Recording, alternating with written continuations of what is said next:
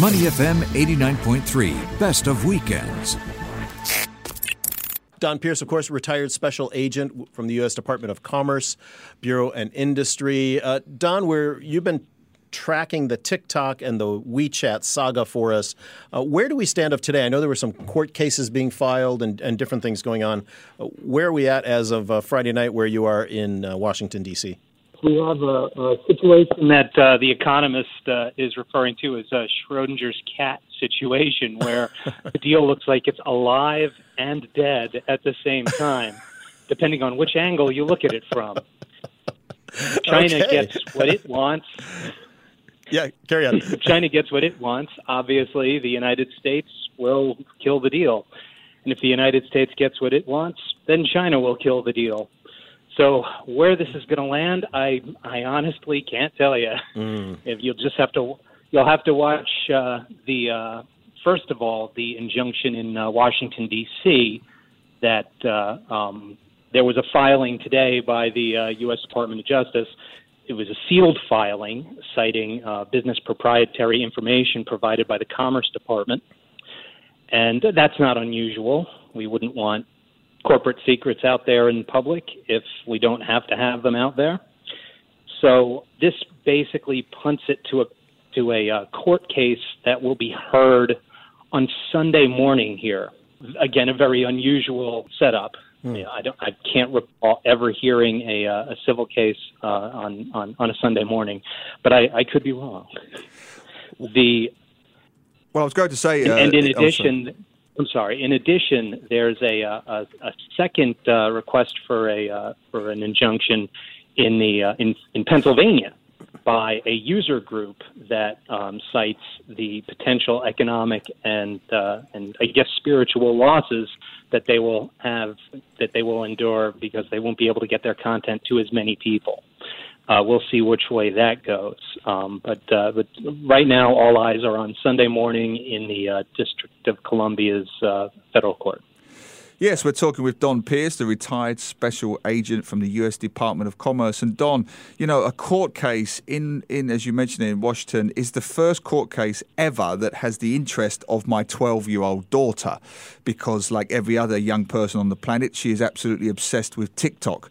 So just to ground this a little bit for our listeners, backtrack a little, Donald Trump has basically accused the video sharing service of being a threat to national security. He claims its Chinese parent company, ByteDance, wants to give the Chinese government access to user data upon request. TikTok, in fairness, denies this accusation. Now, these are very serious claims for the American president to make that are essentially, a social networking platform essentially for teenagers is a threat to national security.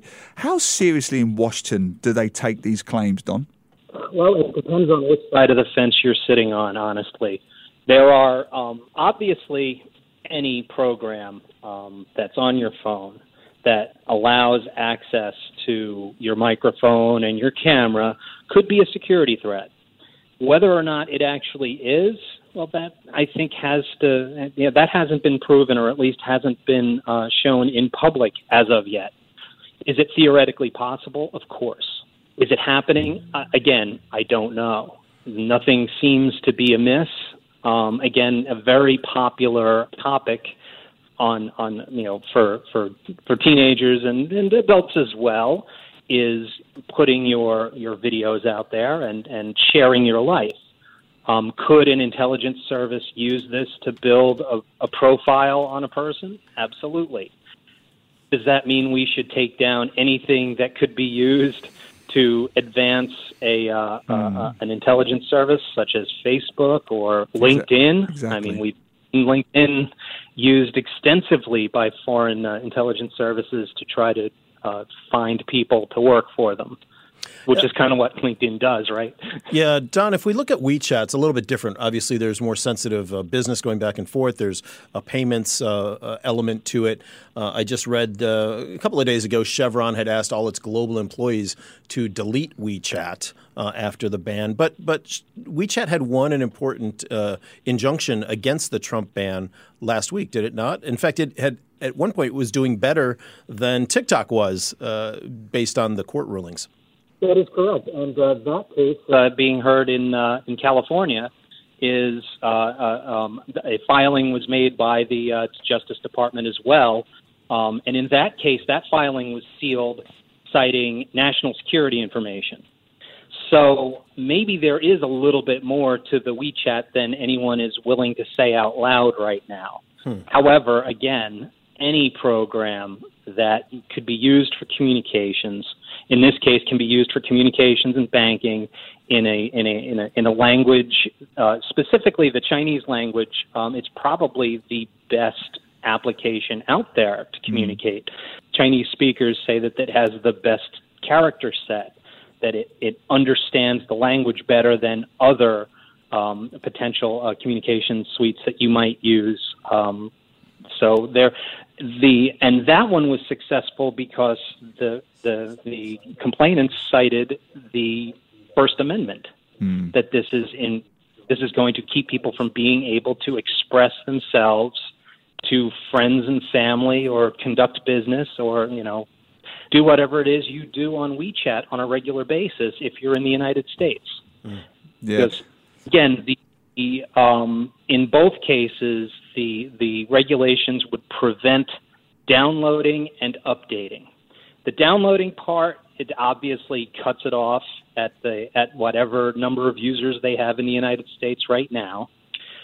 It's the updating that makes it dangerous, because having an older app means you're going to have vulnerabilities that are not going to be patched. So in one way, it's either you're going to pay now or pay later. And beyond the cybersecurity element, Don, I can't help feeling there's also an economic control element to this at all. I'm looking at the most recent proposed deal, where ByteDance made a tentative deal where a US subsidiary called TikTok Global, part owned by the US entities Oracle and Walmart. Now, 4 of the company's 5 board members would be American, and the 5th would likely be the original ByteDance founder, Zhang Yiming. So, 4 out of 5 of the company's board members would be American, and only 1 from the country of origin. Is there an element of economic control involved in any of this, do you think, Don? Absolutely, and I think it's not just economic control, but it's also maintaining that image that this is an American company taking Chinese data and bringing it to America in a safe fashion. The problem is that the description of what is planned is very vague. It sounds great that Oracle would be a trusted technology partner, and they are used to working in sensitive information, but I think that there are still some questions out there as to how they will be able to secure an item that they don't have the source code for. They'll be able to inspect that source code, but they won't be able to house it.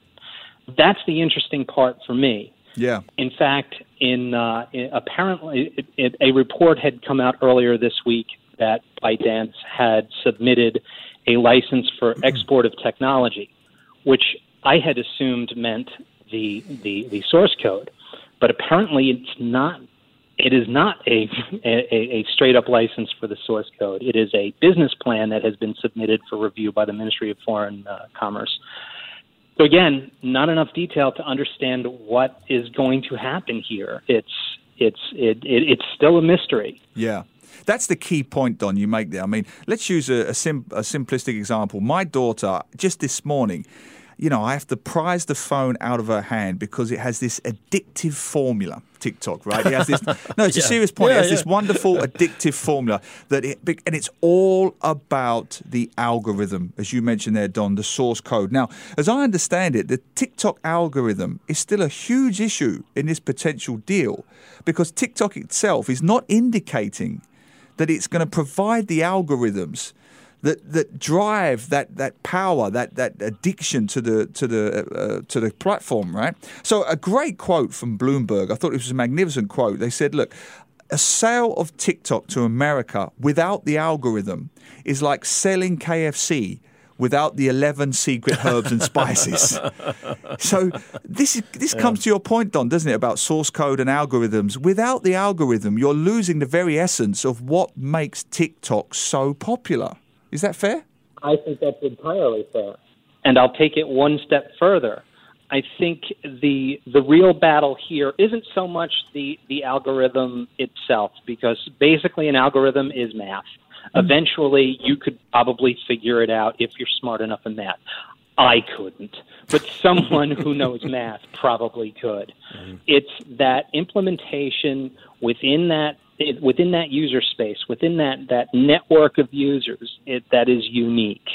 And I think if there is a deal that is acceptable to both China and the United States, which does not have the U.S. partner having access to that, I don't see how they're going to be able to do it. No. Again, maybe it's something that there may be three people sitting here listening to us going, oh, I could explain this better, because they're well versed in the algorithm, or well versed in how these applications work. But I don't know. I think the problem isn't going to be that implementation. I think the problem is you'll never be able to get the Chinese government and the U.S. government to get on the same page on this. Yeah, Don. 24 hours from now, of course, this case will be in the D.C. court that you mentioned. So we won't know anything, till sometime on Sunday. At this moment, everything is still status quo. Is that correct for both WeChat and for TikTok? Is that right? That's correct. U.S. users can still download and utilize both applications, and both applications can get updates. So we'll see what the next round has to look like when we get through this court case on Sunday.